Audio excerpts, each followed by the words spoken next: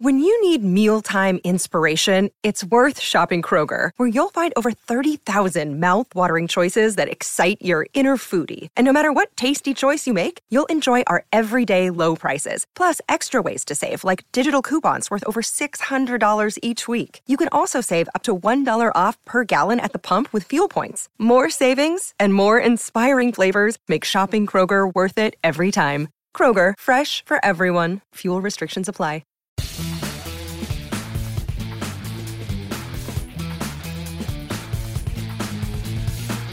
What's going on, everybody? It is Ricky LeBlue, the Associate Editor and Virginia Tech Football Beat Writer for TechSideline.com.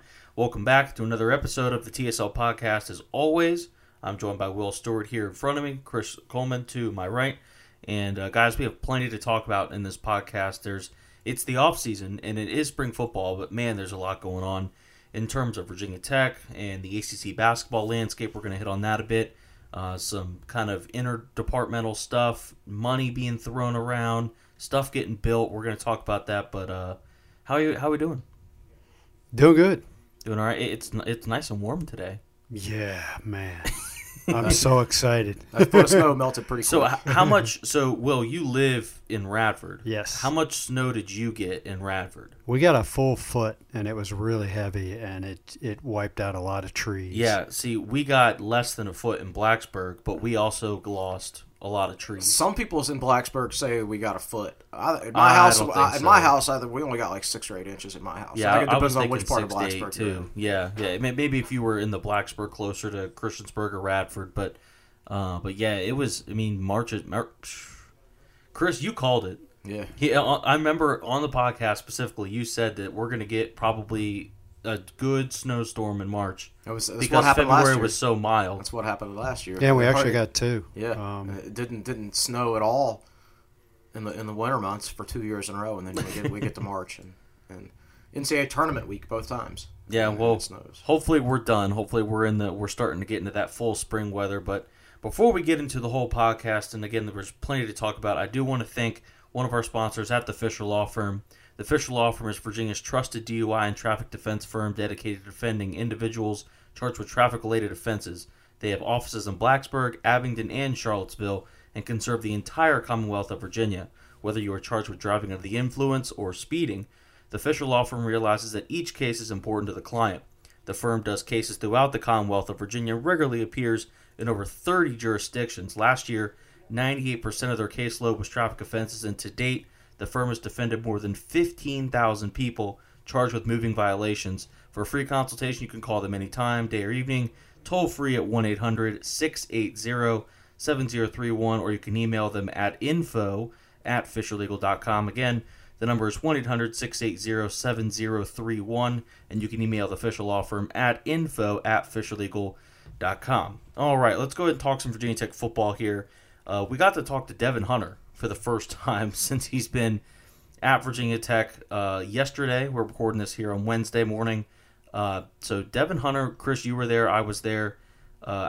First of all, how impressed were you with the kind of the quotes from Justin Fuente and Bud Foster and from Devin about kind of how he's handled the hype, the expectation level that's kind of surrounded him since he's gotten here? Yeah, they said he wasn't a prima donna, which I guess I took that to mean a lot of highly touted recruits they deal with are. And Justin Fuente said that's probably why he picked Tech. Yeah, and I thought that quote was really telling. Sense. Yeah, absolutely. So because water slides and putt golf courses and nap massage rooms, and now Bama has a barber shop. Yeah, that doesn't really appeal to a guy like him. So. Yeah. No, I don't think that appeals to a guy like Hunter. And the thing is, man, you got to be real careful when you go out and this is historically a blue collar program that's built on mostly 3-star recruits. Like most teams, only the elite teams are the ones that are made up of mostly 5 and 4-star players. But if you bring in a highly touted recruit that is a prima donna into a program that is based on blue collar 3-star recruiting, then it's a bad fit. You have the potential to have some chemistry issues. So when you do go out and recruit highly touted guys like that, you want to make sure they're the right personality fit for your program, and Hunter clearly is at this point. You know, one of the things I heard about, and this is only half a story because I can't remember all the details, but when George Welsh was coaching at Virginia, they were a really strong program through the mid-'90s, and then they started to fall off in the late '90s and very, very early 2000s. I think he was let go after the 2000 season. Yep. And one of the rumors that was making the rounds at that time was that they had recruited someone. I'm not even saying he was highly rated, and I'm sorry I can't remember the individual's name, and even if I had it, I wouldn't throw it out there. But they apparently recruited a kid who, by the time he was done with his 3 or 4 years, had served as some sort of cancer in the program and had pretty much split the team in two. And I don't really know what my point here is. You know, it's just not good to have guys like that in your program. UVA is, the Tech fans would probably disagree with them being labeled a blue-collar program, but right. UVA is another program that historically is probably built on 3-star kids. And I feel like anytime you bring a player of Devin's stature as a recruit into a program that isn't Bama, Clemson, Florida State, Ohio State, whatever, they have to be able to assimilate into that program's culture. And a lot of 4- and 5-star kids can't do that.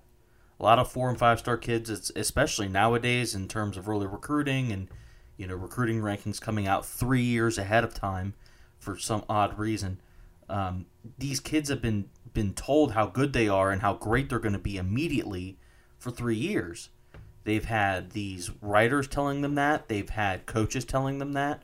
They've had high school coaches telling them that. They've had their fellow players telling them that. And it's hard to get that de-recruitment process.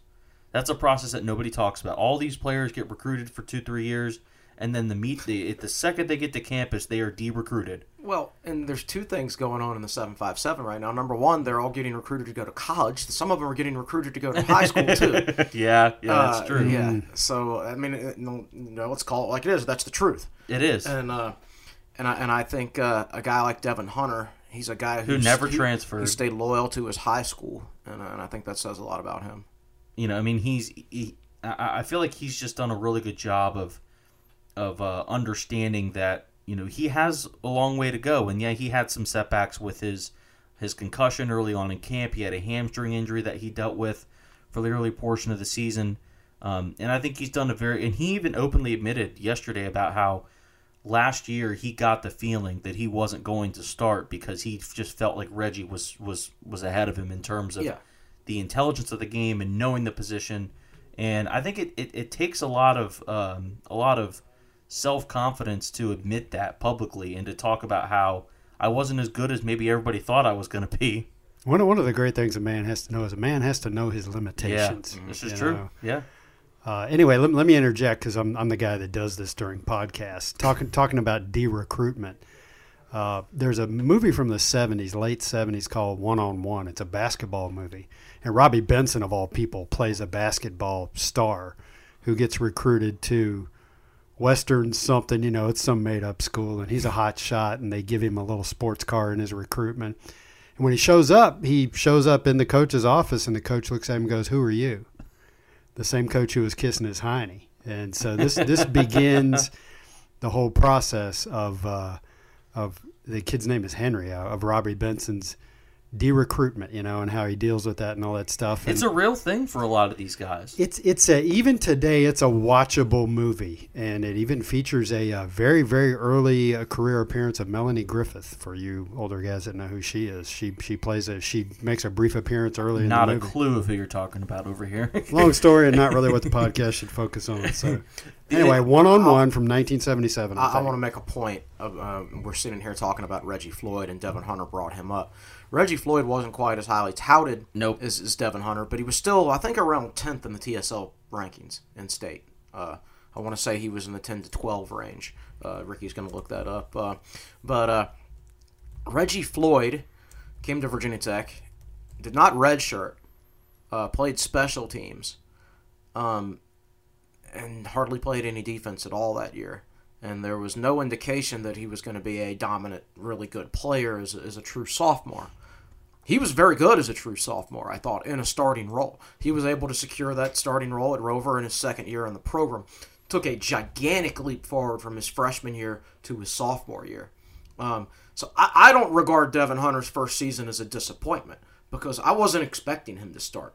But quite a honest, lot of people were. Probably fans, unfairly. Not if they've read anything I wrote. So let's add some context really here. quick. Reggie Floyd was 12th in your okay. in-state rankings, Right. behind. Not seeing any big names here, to be honest. No kidding. No. Jaquan Yulee, who was 10th. He wound up going to Alabama and flaming out. Eric And then Kuma Marshall. was 13th. Philip Patterson 15th. Jovan Quillen 16th. Devontae Beckett 18th. I bet you bump him up a bit. Yeah, he would have been a good player. Yeah, he would have. Yeah. But go ahead. Go. Now I Greg forgot Dortch what- was 37. Yeah. So wow. So let's add some context here. Devin was not a 5-star, correct? But he was a borderline 5-star. He was borderline. Yeah. Scout him in 5-star rivals, and everybody else had him like an upper level 4-star. I think his 247 composite, which again, there's some question about how that number is determined, was right under the cusp. I looked at it just this morning because I was looking up his height and weight because somebody was asking, did he shrink? You know, he's listed at 6'0", and when he was being recruited, he was listed at 6'1", and shrinkage of 1 inch is typical. Normal. So I remember seeing, he was a very high 4-star, and he was the number 1 recruit in the state, correct? It depends. There is a certain, amongst Virginia Tech fans, there's a certain level of expectation when you have a 7.57 recruit who is the number 1 or number 2 recruit in the state. There's an expectation that he'll play right away and he'll be awesome, fair or not. So 247's rating. Luigi Villain was actually the top recruit in the state. Kalan LeBourne was number 2. Devin was 3. Okay. That was a really good year for So the he state. he was the top recruit that Tech had a shot at. Is what I'm Well, they remembering. finished second for Villain. Wow. Remember, he was a Canadian kid. And he went to Penn State, right? Where was it? Michigan. Michigan. Michigan. If Devin were in the 2018 class, he would have been the best player in the state, I think that's fair. probably by far, personally. But the other thing I wanted to bring up about Devin is, he's moving positions now, and that's something that we've addressed on the podcast. But I don't think we really talked about it enough because, Will, you and I were talking about it in the office this morning about how him moving to whip might be the fastest way to get him on the field. Yeah. And there's a chance, depending on how things work out, that he could start there this year. Right.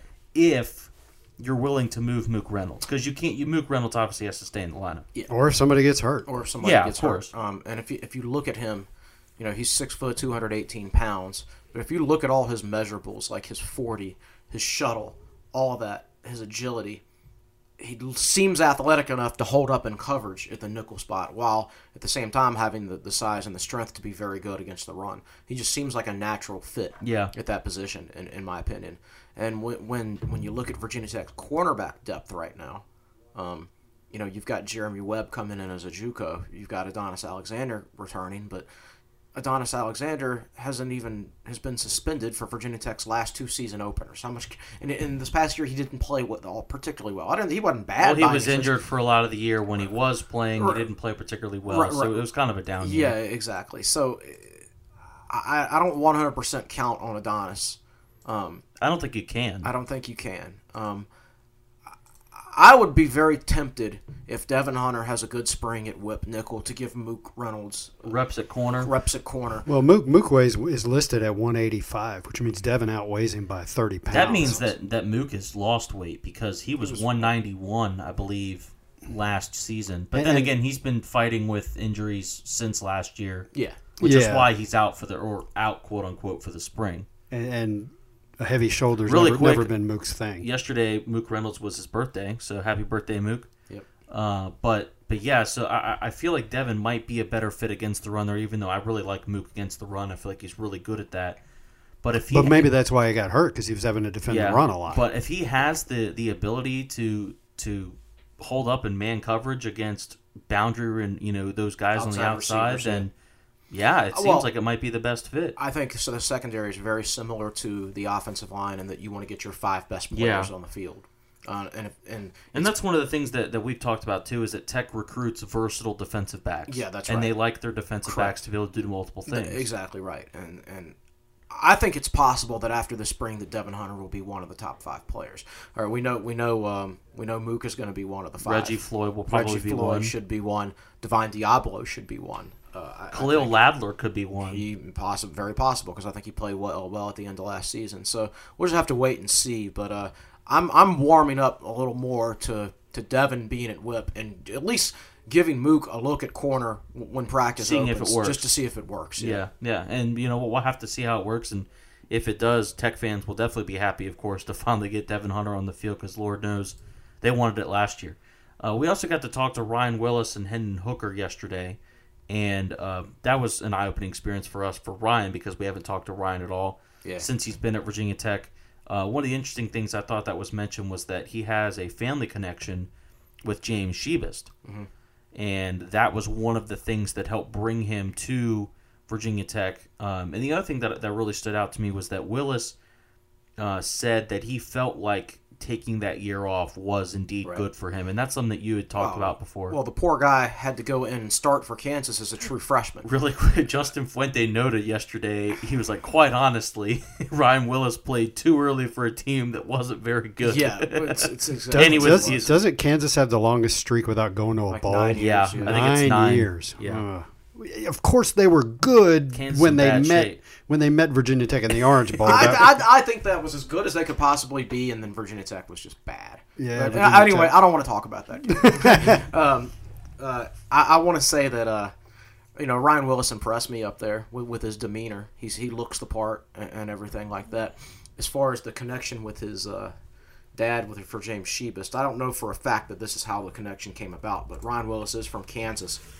James Shebist, in the mid to late 90s, was head coach of a junior college in Kansas. And which one? I forget, but it's the one Ricky Hall went to. Yeah, so James Shebist there's Butler and it might have been Butler or but there was 2 big ones that were feeder programs for Kansas State, and that's why Kansas State got so good. And Ricky Hall, who was a wide receiver for Virginia Tech in 1998 and 1999, and a very good one, went to one of these JUCOs before he came to Virginia Tech, and James Shebist was his coach at that junior college. So there's your James Shebist trivia for the day. For James Shebist trivia for the day. We also got to talk to Hendon Hooker, and one of the things that Fuentes mentioned over the last couple weeks when we've talked about the quarterbacks is that even though Hendon was redshirting last year, it was a similar situation to Josh Jackson in the fact that he was, quote, on alert was the phrase that Fuente used for just about all of 2017. So he actually got actual reps in practice. So he was able to work with the Tech offense instead of working with the scout team. Yeah. And that makes your redshirt year even more beneficial than a normal redshirt. Big time. So that's the best kind of redshirt you could possibly have. Yeah.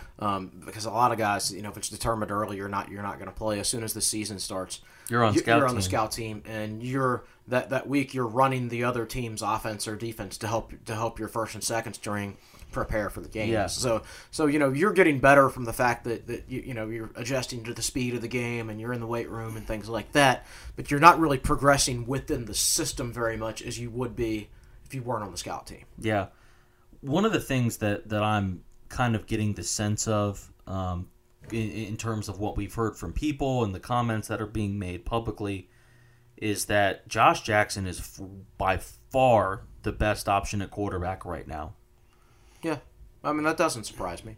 I mean, I think most people's view of Josh Jackson was how he looked in the second half of last season when he was not healthy at all. I mean, word is he's taken a big step forward, but that's what you would expect because his arm's not injured and he doesn't have a fracture in his foot. I mean, what do you expect? That and coaches have talked about all the time about how the biggest gain that players make is from their freshman to sophomore season. I think that it's certainly a part. I think he's been able to take a mental jump because of his experience, but I also think that just being healthy has made him a better player.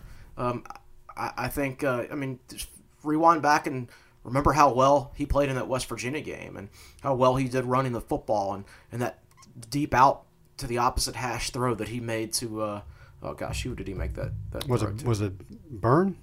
That's not Byrne. Not Burns. C.J. gone. Carroll. C.J. Carroll, thank you. Man, Willie Bird's been gone for Willie a while. Bird appreciates This it. is what you get with me, man. It runs together.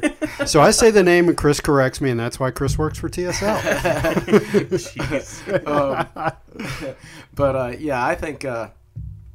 I think when you look at some of his early games, I mean, you see his arm strength and how well he was able to run the football, but later in the season when he was banged up, he was a completely different player. Well, guess what? He's a completely different player again now because he's healthier and he has more experience. And I don't, he's going to win that starting job. I'd be very surprised if he didn't because, I mean, Hendon Hooker is a redshirt freshman. I mean, Josh Jackson was a redshirt freshman last year, but he was an advanced redshirt freshman. Hendon Hooker's not an advanced redshirt freshman. He didn't come from the same background as Josh Jackson. He didn't grow up in a college program. Yeah. Going through meetings with college players when he was 10 years old like Josh Jackson did. So I think Hendon Hooker's on the right development track. I think he's where he should be right now going into his redshirt freshman season, but that doesn't mean he's ready to start because most redshirt freshmen aren't. Chris, you made an interesting comment. I can't remember if it was in an article. It probably was, but it was several weeks ago. But it was along the lines of, if Josh Jackson doesn't win the starting job, you're going to have Hendon Hooker as a redshirt freshman likely. Mm-hmm. Well, guess who's going to be a redshirt freshman in 2019? Yeah. Quincy Patterson. Patterson. So are you going to want to start 3 redshirt freshmen in 3 straight seasons? Right. So when Hendon Hooker goes out and struggles as a redshirt freshman at times, are those same fans who called for Jackson to be benched going to call for Hooker to be benched for yet another redshirt freshman, Quincy Patterson? And also, really quick, Quincy was put a story on his Instagram of him weighing himself. He was at 252 pounds. It's probably a little much. A little. But I'm not worried about Quincy right now. Gonna have to cut some weight Quincy's when he gets to campus. He's one of those guys that looks like a grown man, you know, when you see pictures of him. He looks like he's 30 years old. Yeah. So let me get this in before the conversation moves too much further down.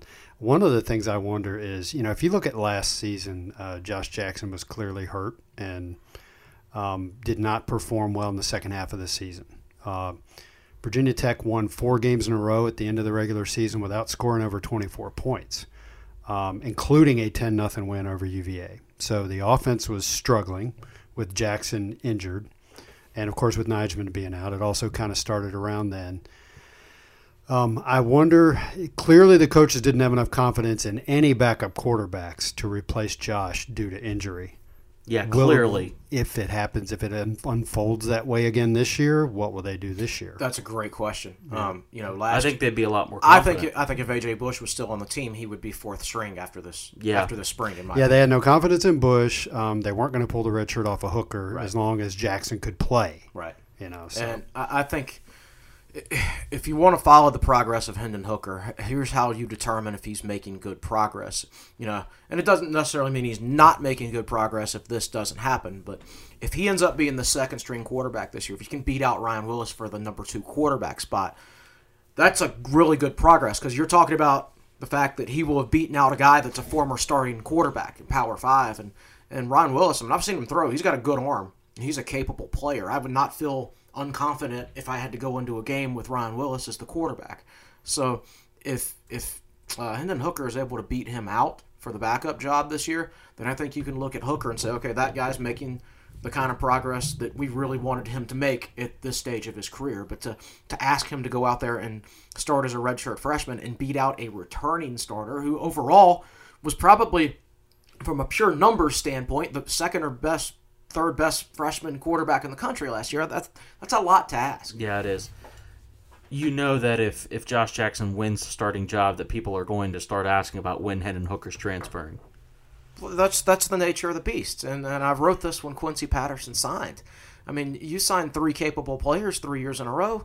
They can't all start. It's that one position in football where you can only play one guy. And linebacker now. I was going to say, actually, if you're talking about Virginia Tech, it's 2 positions. You know, and college coaches accept that. There can only be one starting quarterback. Right. And transfers happen. And there was always going to be attrition at this position. I don't know who it'll be or when it'll happen, but it's going to happen. And I'm sure it'll happen. I'd be shocked if it didn't. But it's much better than – let's rewind back to 2009 when Tyrod Taylor is Virginia Tech's starting quarterback, and Logan Thomas is redshirting. And by the way, Logan wasn't even recruited as a quarterback, but they just decided that they weren't going to have anybody after Tyrod, so they needed to go ahead and put Logan at quarterback. Virginia Tech's backup quarterback that year was Juju Clayton. I remember that name. Right. And where we're at now, and this is nothing against Juju. Juju's a very important player in the history of Tech football because he allowed Logan Thomas to redshirt. So he served his role. So this is nothing against Juju. But from a physical talent standpoint, we've come a long way with our backup quarterback from the days of Juju Clayton. How about the years of Michael Brewer and Brendan Motley? Brendan Motley had the physical talent, but he just wasn't a natural quarterback per se. But I think... But the depth in that quarterback room wasn't exactly great Well, either. it wasn't great, but it was Where does Mark Leal fit in this discussion? Yeah, that's a good question. He was Logan's backup, right? Now, Mark Leal trivia. Let me. What am I trying to remember here, guys? That he left early in the season? Well, he was Brewer's backup originally. Motley was third string, and then Leal left in the middle of the Mark season. Leal trivia, that big, long, consecutive scoring streak that Virginia Tech football has, was saved by Mark Leal throwing a touchdown pass to Isaiah Ford late in a 30-0 blowout in Lane Stadium against Miami. I think they hooked up with like a minute left to go to save that scoring streak. And it was also saved later in the season by Wake Forest managing to not score in regulation. That's right. Oh man, that was an all. I actually didn't watch that game. You didn't miss much. Yeah, I didn't miss anything. I sat in the stands for that game and did you was talking to somebody about it just yesterday, I think, and I just rolled my eyes and said we were just sitting up there laughing, literally laughing at the poor quality of football from both sides. I'm pretty sure Bud was asked after the game if there was anything he could have done differently, and he was like, "What?" You know the funny thing about that game? What do you mean? I forget the Tech defensive back who did this, but Tech dropped an interception in the first half down by the sidelines, and I thought could have been a pick six. Yeah, I remember that. And I remember, I don't know if I tweeted it or just said it out loud where I was watching the game, but I said, "Man, I hope that doesn't come back to haunt him." well, it sure did. it definitely did. And the person I was talking to recalled that Virginia Tech was in field goal range in regulation, and that Scott Loeffler called a lateral. And it got blown up, and Tech got pushed out of field goal range. So that's part of the reason. The infinite genius of Scott Loeffler. Let's go ahead and move on from Virginia Tech football and definitely that game, because I know the fans who are listening to the podcast don't want to hear about that Wake Forest awful game. Or that Kansas game. Yeah. I do want to talk about the ACC basketball landscape because it's definitely shifted yesterday with two big hires. Jeff Capel, who was a longtime assistant at Duke, former coach at Oklahoma. He is now hired at Pittsburgh. And Chris Mack, who went to was a 1 seed this year with Xavier. He was at Xavier for a long time from 2009 to 2018. He is now at Louisville. So, Chris, I know you and I were talking about Jeff Capel at Pitt, but I want to get your thoughts on record, on the podcast. What do you think? I'm not a big fan. Not sold on it? Yeah, I'm not sold on it. I mean, he had 2 really good years at Oklahoma with Blake Griffin. Made an Elite Eight in 2008, 2009. And a Sweet 16. Yeah. As soon as Griffin left, they won 13 games. And then the next year, they won 14 games. So I don't see it. Unless, he's learned some more from being on Coach K's staff and everything like that. Now, that being said, I don't know that Pitt was set up to make a good hire right now. They're probably going to end up turning their roster over again. They're going to have to probably pay the full buyout to Kevin Stallings. Right. And which is $10 million. $10 million. Right. So it's not like they have a ton of money to spend on a coach. And I think there were some coaches who might be hesitant to go into that environment where, number one, you have to turn over the roster completely almost again, which is the likely scenario. And then number two, they fired the last coach after 2 years. How do you know that you're going to have the guarantee right. that you're going to get a fair shake in terms of turning the program around? That's right. I think that Pitt basketball has, there's a lot of nuances to this, and I don't follow the program closely, but from the outside looking in, I think the move to the ACC has not been good for Pitt basketball. When you think of old Big East basketball, late 70s through their best days in the 80s, you don't really think of Pitt. You think of, Georgetown, St. John's, Syracuse. But Pitt was in the mix. I remember watching them with Jerome Lane. He was the guy who broke the backboard, and they had an identity. They were kind of a middle-of-the-pack Big East team that had some good years here and there.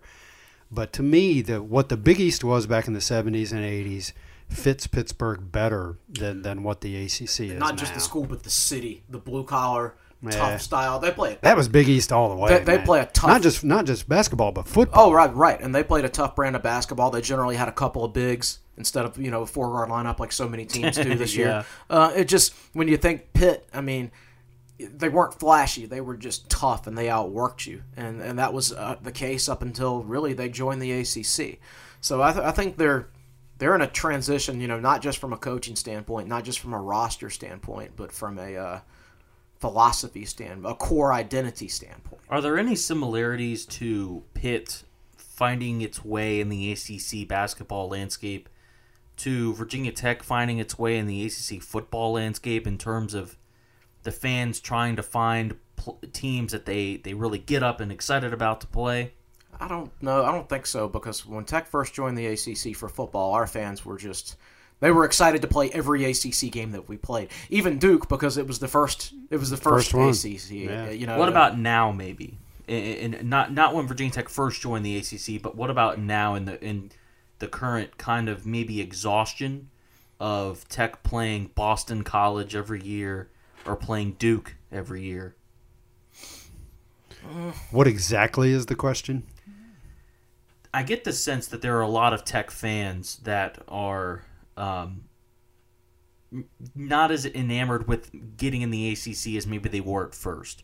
Well, we actually wrote an article once upon a time that what the ACC that Virginia Tech wound up with was not really what we expected. Yeah, and it was disappointing. And I think that there might be some similarity to how Pittsburgh basketball fans are currently feeling about being in the ACC basketball landscape. Well, when Virginia Tech joined the ACC, Miami was still good, and Florida State was still pretty good, but they're not quite as good as they had been. But you're still expecting to be playing against a really good Miami team and a really good Florida State team. Well, as soon as Tech joined the ACC, boom, Miami those fell teams off a cliff. just dropped. You started in the 2006 season. I mean, Miami just went downhill. I think they had 2 losing records at Boston College made the ACC championship game twice in a row. And one year it was, I think, Louisville versus Wake Forest. I think.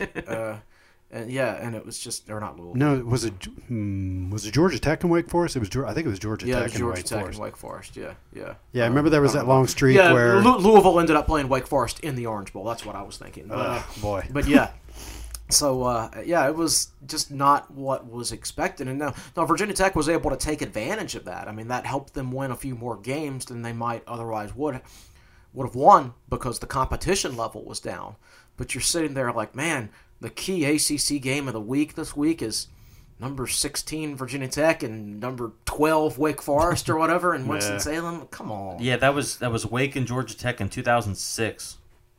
Yeah, that's right. And Virginia Tech. Wake Forest won 9-6. Wake Forest won. Virginia Tech. Will shaking his head. Virginia Tech crushed Wake Forest that year. They went down to Winston-Salem. We went down to that game and had a really good time. At least I went down to it, and it was like 24-6, and it wasn't even that close. It wasn't even that close. That was the game where Xavier Adebe, I believe it was, fumble for a touchdown, I believe, wasn't it? Well, I know that it was either Cam Chancellor or Xavier Adebe really popped one of their guys. I can't believe Duke actually made the ACC championship game in 2013. Yeah, and they lost by about 40, right? Just about, yeah. It wasn't close. So there hasn't been enough quality depth in the ACC throughout the years, in my opinion.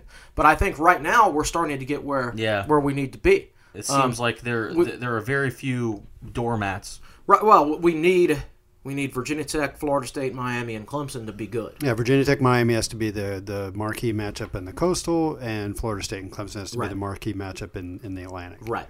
I mean, while it's nice to have a team like Wake Forest be capable, but if they're doing anything better than going 4-4 or 5-3, that means somebody else isn't doing as well as they should be doing. Yeah, if Wake Forest, I also Duke, like having a competitive NC State. I agree. Yeah. Having that's nice, and also in as much as Tech fans hate Georgia Tech, I like Georgia Tech being competitive. It adds something. I don't know if like is the proper term. But it adds a bit there. Yeah. I'm getting triple option fatigue though. Although, to be honest, they weren't much of a triple option. You would team feel this year. better if Tech was beating them. Oh, But Tech can't beat Georgia Tech lately. They haven't been able to. 3 out of 4 they've lost to him. Thoughts on Chris Mack at Louisville? Good hire. Yeah.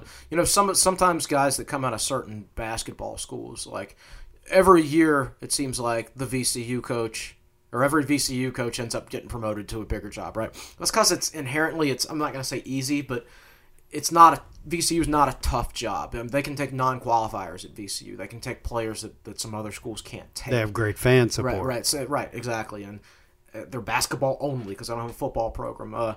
Shaka has not had nearly the success at Texas because he can't necessarily take anybody he wants to, and they're not got a lot of resources, but they're not just a basketball school. It's kind of the same thing at Xavier. Xavier's like a big VCU when it comes to basketball. It's basketball only, and anybody who coaches there is going to be set up for success. So you never know quite what you're going to get. They've been good for a long time. Chris Mack was there since 2009, and I'm pretty sure this is his only head coaching gig. He's 215-97 with 8 NCAA appearances. He's been awesome. And how many NCAA games has he won? 11.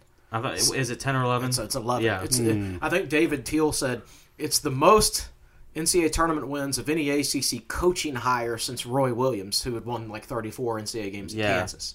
So the guy's got a lot of experience winning games in the postseason. I know they went out earlier than people thought they would this year, and that was disappointing for him. But I think he's a very good hire for Louisville.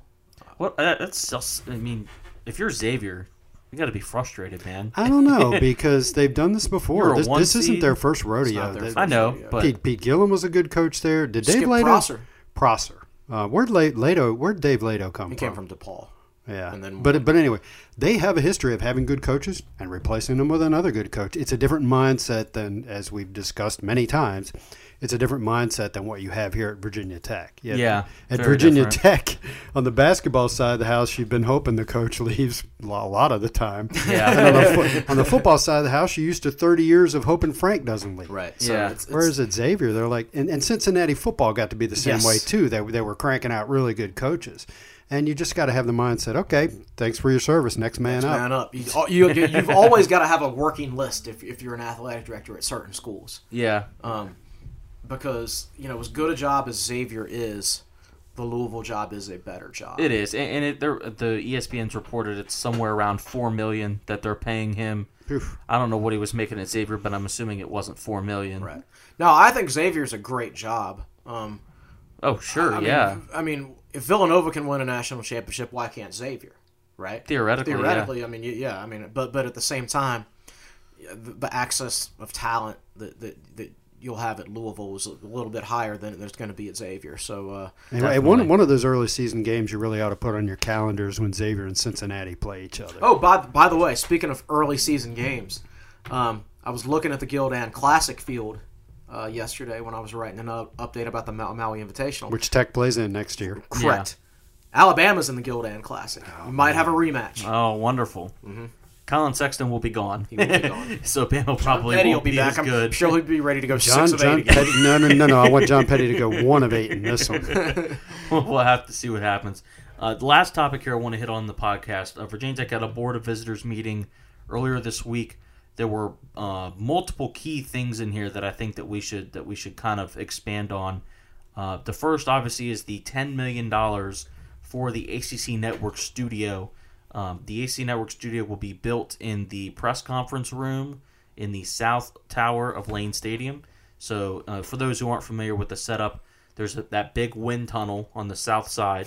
You go through there, and then you go all the way almost to the end, and there's a hallway. In that hallway, you go down the hallway maybe 20 steps, make a left into the room, and it's this big, massive room where they have the podium, the stanchion, whatever you want to call it. It's when you watch a Justin Fuente post-game interview on TV, that's where it's coming from. Exactly, yeah. So, and it's a pretty sizable room, so they're going to turn that into control rooms in the studio. They're going to repurpose a couple other rooms in that area as well. And so Virginia Tech's ACC Network studio will be in the South End Zone facility. Yes. Okay. Yes. And I guess post-game interviews will still be done there?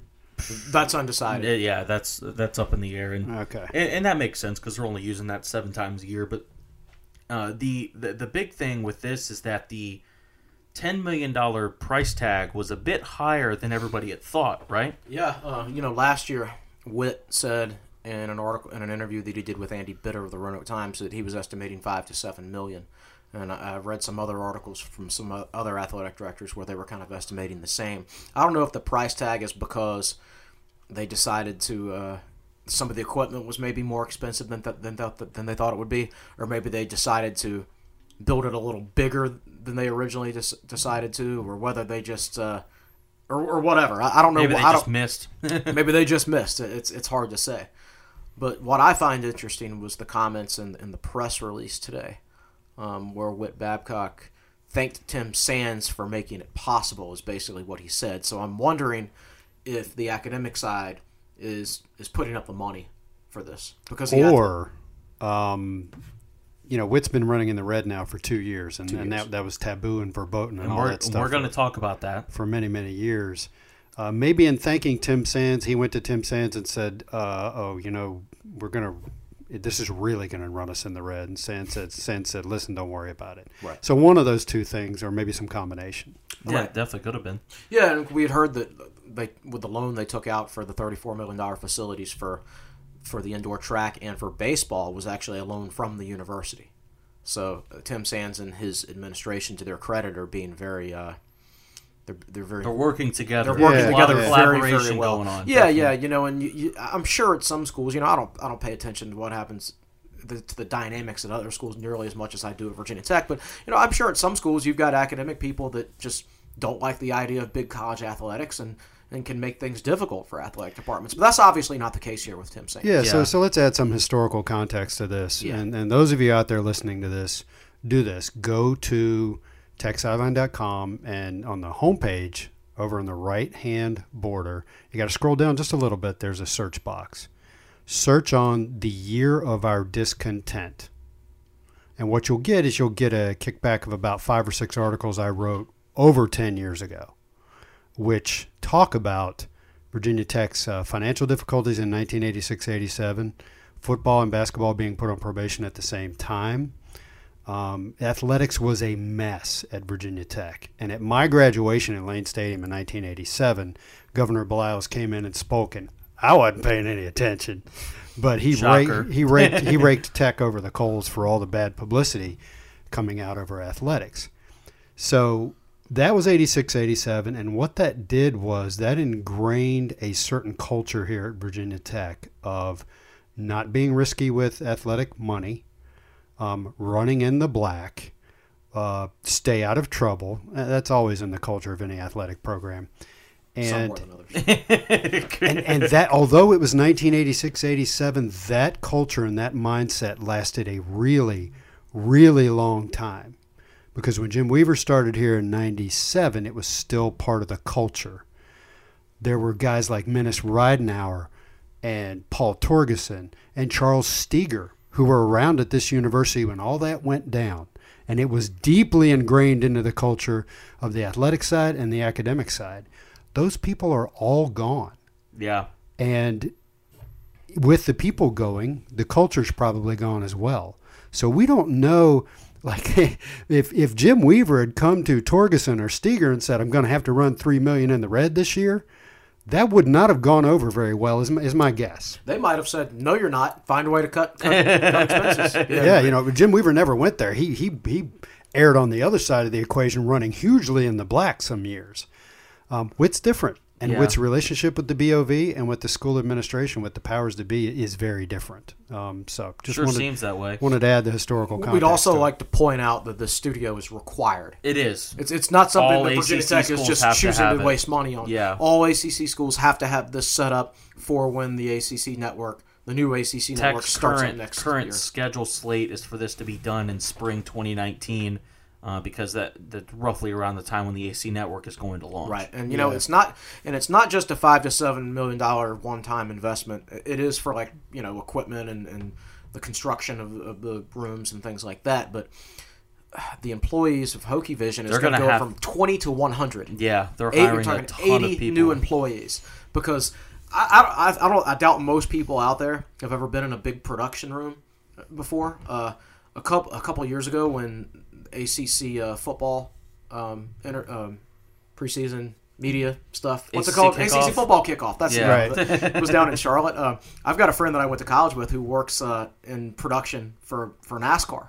And the NASCAR building is right there next to where all that was going on in Charlotte. So I randomly ran into her on the street down there, and I hadn't seen her in years. But she gave me a tour of the NASCAR facilities there. You know, it's like it's a 20-story high building with so much TV production and studios and things like that. And that's when I really realized what a huge production something like that is. And this is not going to be a 20-story tall building or anything, but I can picture it in my mind because I've been in there and seen something like that. And yeah, this is a huge, huge investment, and it takes a lot of specialized people to know how that stuff works. Indeed, it does. So we'll have to see how that works out and see if they So I'm sitting here with an impish grin on my face. So if Hokie Vision staff is going from 20 to 100, that means we're going to be treated to more cool 2.5-minute long videos on Twitter with cool background music that make everybody look cool? Yeah, absolutely. Because we need more of those. Yeah, it's going to be a lot of marketing. Let's move That's on. buried deep in the podcast. That's your punch in the face moment from Will, deep in the podcast. The other thing I wanted to hit on from the Board of Visitors meeting was indeed, and Will, you mentioned it, that Tech ran in the red again, and we will have our full financial report on TSL from Randy Jones coming up here soon. But these are some early numbers that we got from the Board of Visitors presentation. So revenue was at its highest it's been, shocker, at $87.4 million. And, of course, in tune, expenditures were at their highest it's ever been at $90.7 million.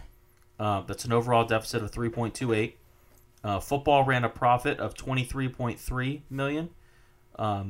Men's basketball ran a profit of $210,296. Women's basketball ran a deficit of $3.3 million, and other sports ran a deficit of $23.5 million. What are your thoughts on Virginia Tech running in the red for this is the second year in a row? You know, I read an article from Andy Bitter that from the interview he did with Witt last year, and Witt talked about, you know, running in the red isn't something that they want to do, but he's still looking at his first few years at Virginia Tech, including now, as kind of the investment stage. You're investing for a future, and you look at a lot of businesses these days when they first start up and they're getting funded, they're not running in the black. They're not making a profit until several years down the line when the business plan really kicks in and everything like that. And I get the sense that it's kind of the same way with the way Witt's trying to run this athletic department. He's kicking a lot of money into investments and things like that, but he's trying to build up the infrastructure to possibly, to increase future profits. I mean, this, $10 million investment into a studio is for the ACC network. Well, people are estimating that the ACC network could bring in $8 to $15 million a year per school in the ACC. That thing's going to pay for itself really quickly. You should, yeah. So here's a little wrinkle that I just thought of, and again, I hope people are still listening because this is pretty deep into the podcast. You mentioned a loan from the university to pay for the stuff they're doing, the rector and English. That's what I've heard. It's not been put in publication anywhere, but that's what I heard from a good source. Yeah, so let's say that that's true. Here's an advantage Virginia Tech Athletics gets from that. And Randy Jones could speak to this a lot better than I could, or people with knowledge of this. But it's my understanding that when you borrow money from the state, like Virginia Tech, it's the state borrowing money. So let's say Virginia Tech goes outside to borrow money to build the south end zone or the west side expansion for Lane Stadium. You are by law required to keep a certain percentage of what you borrow in cash reserves. Are the rules the same if you're borrowing from your own school? That's a good question. So that is a good question. Yeah. We've run the numbers over the years, and Jim Weaver ran the department in the black year after year after year, anywhere from $2 to $8 million. And I'm not exaggerating. There was one year where it was like $8 million in the black. When you run in the red like this, you got to dip into those cash reserves. And if your requirement for keeping cash reserves is less because you're borrowing from your own school as opposed to some outside entity, that's good stuff. It allows you to do that. And all state laws are different. I mean, you got to remember when UConn built their 40,000-seat football stadium, 10 or 15 years ago when they were trying to make their program a lot bigger and everything. Remember, the state paid for that stadium. The state of Connecticut built them that stadium. And so state laws are different everywhere. I think to a certain extent the laws in the state of Florida allow for state funding of certain facilities. I would say that most like states, right. Virginia's probably actually a kind of uncommon and kind of a rarity, which is unfortunate for Virginia Tech. Virginia Tech, right. Really unfortunate for Virginia Tech because UVA's got Carl Smith who can stroke the $25 million check, almost 20 years ago now. Mm-hmm. And, I don't know what kind of contributions were made for JPJ, but, Tech historically doesn't write checks like that. It's starting to happen a little bit more with the $15 million for the Student Athlete Performance Center. Thank you. I can never remember the buzzword name. One of these days they're going to name it after the people who donated the money, but we're not there yet. And also, really quick note on that, construction for that isn't slated to start until summer 2019, according to the Board of Visitors presentation, and it won't be done until 2021. That's unfortunate, but that's a big project. It is, and it's gonna take a lot. There's a lot of construction that has to do with the current Jamerson Athletic Center in terms of drilling down and getting more, strengthening up the foundation and whatnot. So that there's a lot that they're going to have to do with that. But we'll have to see how Virginia Tech's finances look, I guess, when the ACC network launches, and we'll have to see the early returns and how much they're getting per year from that. And if that will then get Virginia Tech back in the black to the point where they won't have to worry about this, because I think that it's a concern. It's not something that you should freak out about. The world's not ending, but I think it's something that Virginia Tech fans should keep an eye on in terms of if this becomes a trend. I also want to point out that I think in the modern society that we live in, with so many people being in favor of paying athletes and things like that these days. You see some of these schools like your Texas and your USCs and Alabamas running these Texas A&M. huge profits. I mean, not just, straight up. I'm not talking revenues. I'm talking about straight up millions of dollars in profits every year, and just sitting on this cash. And that's kind of a bad look. It's a better look for Virginia Tech to be able to say, "Look, we're spending more money than we actually have. More money than we're actually making." And we're building our athletes new facilities and things like that. And everything Virginia Tech is doing is worthwhile, is the way I would put it. Yeah, it seems that way. Everything they're doing has a direct benefit. You could argue that the studio doesn't have a direct benefit on athletes, but they're required to do that. Well, it can have a direct benefit to the athletes in the sense that it will provide more money to the school so they can build them more stuff. Okay, yeah, that's okay. So it's indirect, right. So it's not like Tech is out there building barbershops and swimming pools and things like that. And other schools are doing it, and they're doing or it. Or paying head coaches $10 million a year to go away. Yeah, not to mention what they're paying the guys who are actually there. Yeah, so it's I like the way Virginia Tech's athletic department is being run from that standpoint. I think it's not necessarily a good look these days when you're making $5 or $10 million in profits every year, and that causes people on the outside to look in and say, "What are your athletes getting? How can you better spend that money?" Right, exactly. So yeah, we'll definitely have to see how it goes, but that is all the time we have for this podcast. Really quick before we go, Virginia Tech women's basketball all the way into the semifinals of the WNIT. They take on West Virginia tonight. That's Wednesday night at 7 p.m. at West Virginia. We'll have to see how that one goes. As far as I know, that's not on television. Yeah, I don't know. So I don't know if anybody's streaming it or anything follow, like that. I'll be tweeting it out or tweeting up updates from my Twitter account. I'll be trying to make some updates on the women's basketball board on techsideline.com. Really quick, if you haven't, go read my story on Devin Hunter. That's on techsideline.com. Free store. Free store. We're going to have tons more free content coming from that press conference. And we'll have a practice report update this afternoon. There you go for our TSL Pass subscribers. Yep. So go ahead, read all that good stuff. And then until next time, we'll have another brand new podcast. But until then, for Will Stewart, for Chris Coleman, and for myself, Ricky LeBlue, thanks for listening.